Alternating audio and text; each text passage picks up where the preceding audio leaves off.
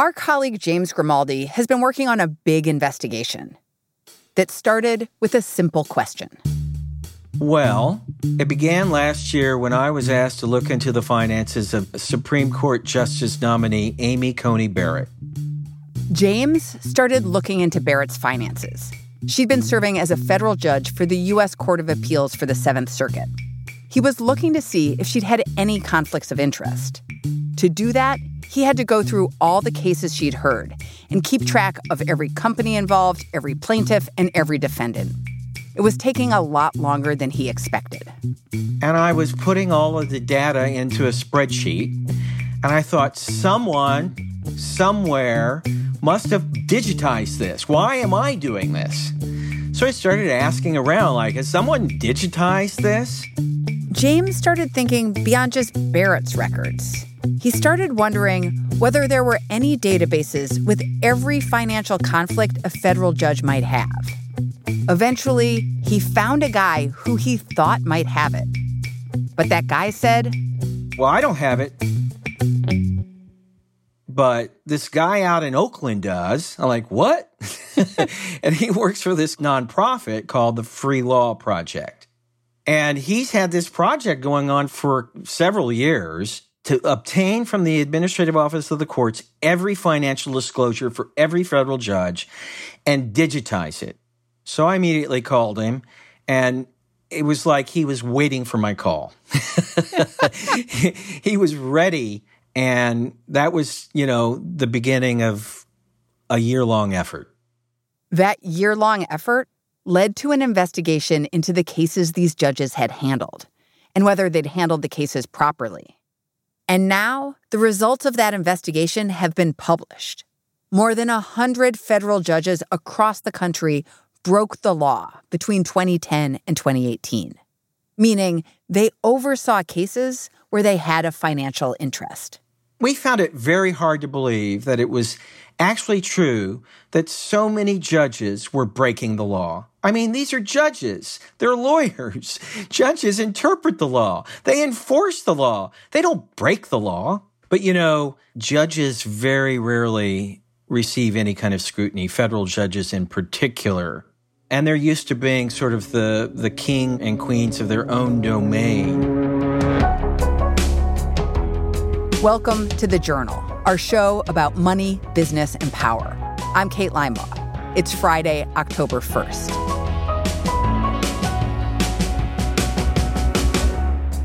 Coming up on the show, the federal law that judges have broken, and a closer look at the judge who's broken it the most.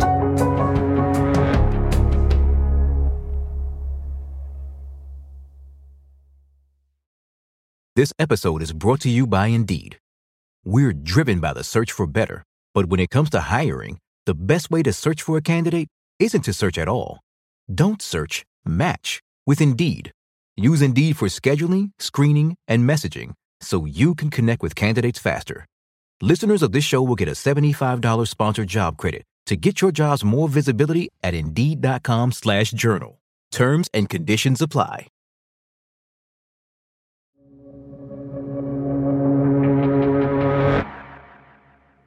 James started off reporting on Amy Coney Barrett.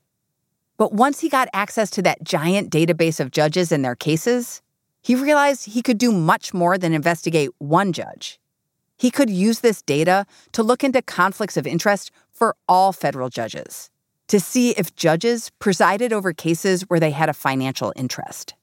But to figure that out, he needed help. I'm not a data dude, so I needed a data dude. So I went to my editors and they say, "Hey, Coulter Jones is working on something similar." Now, he didn't have this data, he didn't know about it, so Coulter and I ended up partnering immediately and started working on it. Coulter and James were looking into whether judges violated a specific law, one that passed in 1974 in the wake of Nixon's resignation. So around that time, there were a lot of reforms and a lot of ethics reforms. And Congress created this black and white rule. They had hearings. They had judges testify. You use this term. It's a black and white law. What does that mean? Well, it means it's supposed to be very clear cut. It's meant to be a bright line. It's meant to be a case in which if you do X, you must do Y. If you own X, you must do Y. This law says that judges have to recuse themselves from any case where they have a financial interest. So if judges, their spouses, or minor children have any, even a small financial interest in a plaintiff or a defendant in their court, the judges must disqualify themselves from the case. It was mostly trying to protect the integrity of the court. It was trying to protect the confidence that we have in the United States for American jurisprudence. And anything, however small, that could cast any doubt or any bias or any appearance of bias by a judge, they wanted to just completely eliminate that. And so how does the law work in practice? What is supposed to happen? What they're supposed to do is take all their investments and create a list, a recusal list, and they submit that to the clerk of the court. After judges make the list of companies whose cases they should recuse themselves from, the list is uploaded into a database that's meant to flag possible conflicts as they arise. And how often are judges recusing themselves from these cases? Is this a commonplace occurrence? Well, we don't know. Why? Because they have this computer system that may screen it before they ever get assigned the case. Or they may get assigned it and they reject it because they have the stock. So there's no record of this. It's not available online. Now, there are cases where a judge will accidentally get assigned it. They'll realize they have a conflict and they will notify the court. But it's our understanding that most of the cases that are screened out, we never know about. James and Coulter wanted to see if they could actually identify if these judges had been involved in potential conflicts of interest. So they went through all the documents and research they received from the nonprofit in Oakland, plus more. They had one database that identified judges' assets and another database of court records. They wanted to use these two to identify potential conflicts. But they needed a reporter who had extensive experience in the legal world. And that's when we needed Joe Palazzolo as well, because we had a long list of potential conflicts. And the only way to confirm that these were really conflicts was to go through them in a laborious, painstaking, case-by-case review. The team did this work for months. Looking at the case and looking at the case docket and seeing, did the judge actually hold this stock, hold this interest in this company at the same time that the company was a plaintiff or a defendant in the case. We literally had to look at timelines to make sure that we actually had them. And then, of course, we reached out to every judge. The team of three worked with one another to write and build computer programs that would scrape this data and present it in different graphs and tables so they could understand the conflicts. And what they found was that out of roughly 700 federal judges they investigated around the country, between the years of 2010 and 2018, over 130 judges had inappropriately heard cases. More than 680 cases. It was more of a like, are you really saying what I'm saying? Are these judges really doing this? Is this really happening? Are these judges really violating the law over and over again? I mean, we didn't really believe it at first. I mean, for a long time, it's like, is there something we don't understand about this? Judges gave James and the team a range of explanations for their errors. Several blamed court clerks. Others blamed misspellings on forms. Some said they only took minimal action in the cases. But the law doesn't make many exceptions. And James says that in many cases, judges owned thousands of dollars of stock in companies that appeared in their courtrooms. I can't get into the mind of a judge and know why they own $15,000 to $50,000 in stock in Exxon and then approves a $25 million settlement in favor of Exxon and then adds on $8 million in interest.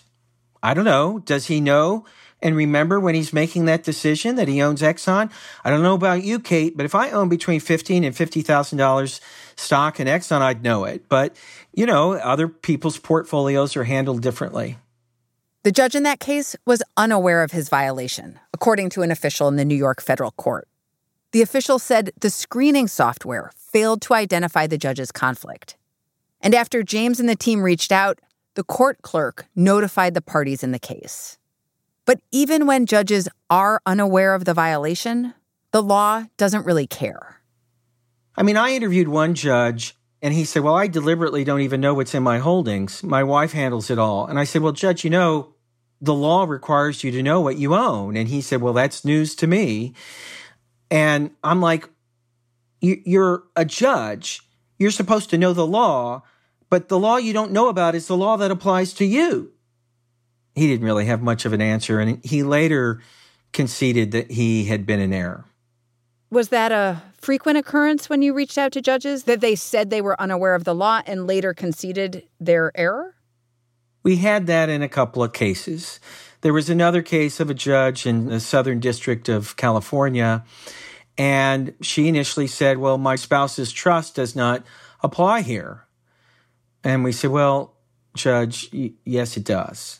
And then she said, we're not going to talk about it anymore. And we said, well, we're going to write about it. And she filed notices in all of her cases where she had conflicts regarding that trust that essentially admitted that she was wrong and that she should have disqualified in those cases. After the break, the judge who had the most conflicts.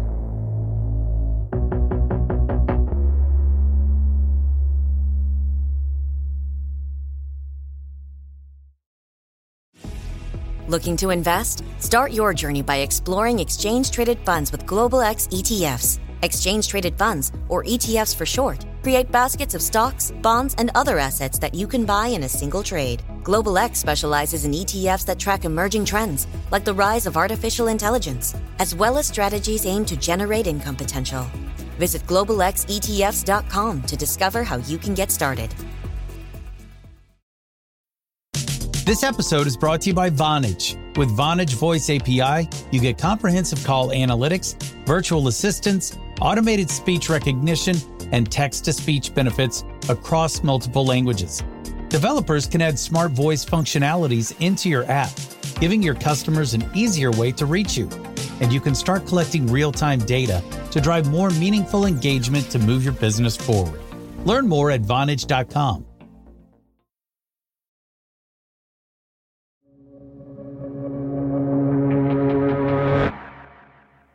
According to the Journal investigation, one federal judge failed to recuse himself dozens more times than any other judge. His name is Judge Rodney Gilstrap, and he presides in Texas. He is an Eagle Scout. He's a beekeeper who likes to hand out jars of his honey, which he has labeled Sweet Justice. He's active in his communities, involved in a couple of nonprofit organizations. And I think he's, relatively prominent, well-respected. He's married to Sherry Gilstrap, who owns a flower shop in Marshall, Texas. And Mrs. Gilstrap had a trust that was created in her name by her parents that ended up becoming a part of this story. And when did Judge Gilstrap become a federal judge? Judge Gilstrap was appointed by President Barack Obama. He took the bench in 2011. Okay, so can you tell us what your investigation found related to Judge Gilstrap? Sure. So Judge Gilstrap had 138 conflicts by our count where he owns stock in companies, or his wife's trust owns stock in companies, or his wife's investment account owned stock in companies that appeared before Judge Gilstrap. In one example, McDonald's was a defendant in a patent case. Judge Gilstrap says he initially recused himself because he owned shares in the company. And the case was taken by another judge, and then another judge. And eventually, months later, it boomeranged back to Judge Gilstrap. But this time, he decided to take the case. McDonald's was no longer a defendant in the suit. But James and the team discovered that in this case, there were still 5 other companies that Judge Gilstrap had an interest in.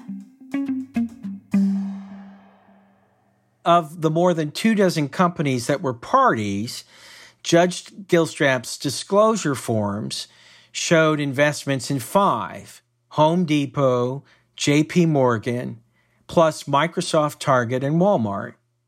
Judge Gilstrap said he didn't need to recuse himself in this case because the stocks in question are held in his wife's trust. He said he checked the trust characteristics against ethics guidance provided to other federal judges. And he believes that the structure of his wife's trust means recusal isn't required. But he has not said, well, she has no interest in the trust, despite our asking him several times. He has not said she has no equitable interest in the trust. He's just saying that she didn't basically own title to the trust. But, the way trusts work, you have a trustee and then you have a beneficiary. And the interpretation of the law has been if you are a beneficiary, then you're going to benefit from it. And if you're going to benefit from it or your wife's going to benefit from it, then you can't hear that case. What's interesting is you describe the origins of this law as black and white. It was a black and white law, but it feels like in your investigation, you found all of this gray. Oh, yeah, there's some gray in there. Over the past 47 years, investments have gotten complicated. So, we have all kinds of investment vehicles that didn't exist in 1974. The bare bones of the law and the code have been left to the judges themselves to interpret whether or not these various investment vehicles apply. What's the status of Judge Gilstrap's cases where you identified a conflict of interest? Judge Gilstrap, at this point, has not gone into court and notified parties that he should have disqualified that I know of. Judge Gilstrap said in many cases his role was so minimal that recusal wasn't necessary. In other instances, judges responded differently. After James and the team alerted them to violations, 57 judges acknowledged they should have recused themselves, and they directed court clerks to notify parties in more than 300 lawsuits. What happens next? The judges have notified the clerks in more than 300 cases. What is the impact of that? Well, if you are a plaintiff or defendant in a case where a judge had a conflict and you've already settled, you've put that check in the bank, you've moved on, you've resolved your difference. It's highly unlikely in those cases you're going to go in and ask to reopen. However, we have cases that are pending, and we have a lot of people, in many cases, they're people who represented themselves and felt like they got a raw deal, or in a case involving Exxon and TIG Insurance immediately went to the Court of Appeal and asked to put everything on hold, and the Court of Appeal agreed. And it's on hold and now back into the judge's court in order to decide what to happen. What does this investigation say about the judicial system? It says about the judicial system that very rarely are judges scrutinized for their financial disclosures, maybe once a decade. And part of that is because there's not a lot of vision into that. They just don't get that kind of accountability or scrutiny because it's difficult to see into these cases. I mean, sure, judges are challenged when they have a ruling and they go to a court of appeal. And they're used to being challenged on a ruling on the law that may go to the Court of Appeal or the Supreme Court, but they're definitely not accustomed to being asked about their personal finances.